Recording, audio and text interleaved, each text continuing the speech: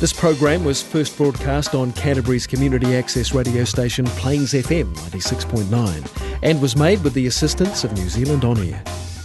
On February the 6th, 1840, an important document was signed at Waitangi.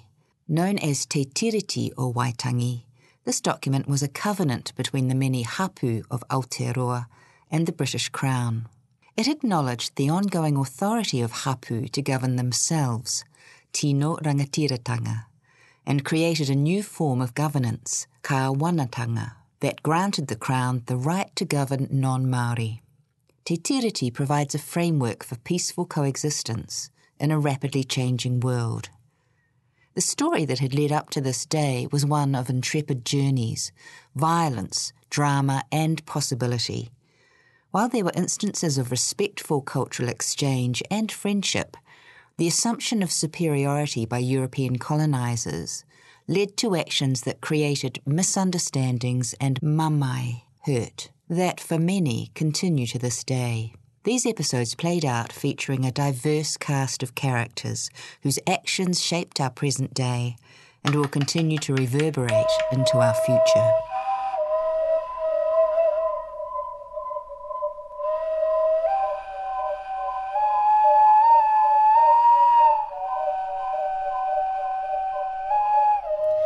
Captain James Cook and his small party of men were the first Europeans to set foot on New Zealand soil. Their first attempt at contact with tangata whenua had resulted in the death of a Māori warrior.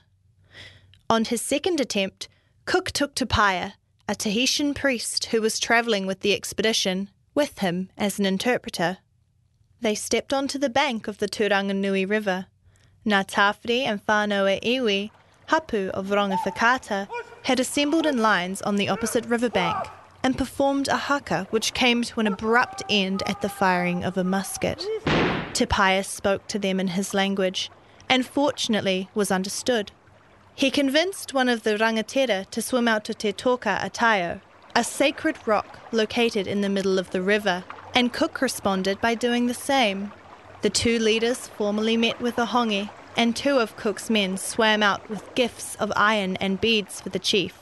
Unfortunately, this initially promising meeting did not end well. When the Māori broke into a haka, Cook returned to his men on the eastern side of the river.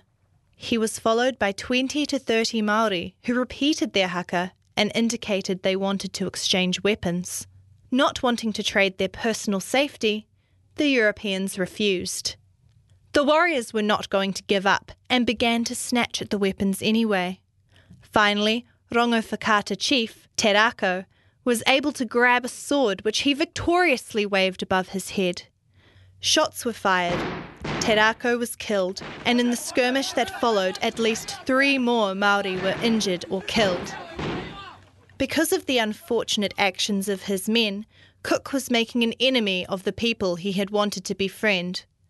After retreating to the ship, but still needing to find water, the Englishmen sailed on to the south end of Turanganui, known as Poverty Bay. The establishment of peaceful diplomatic relations would have to wait for another day.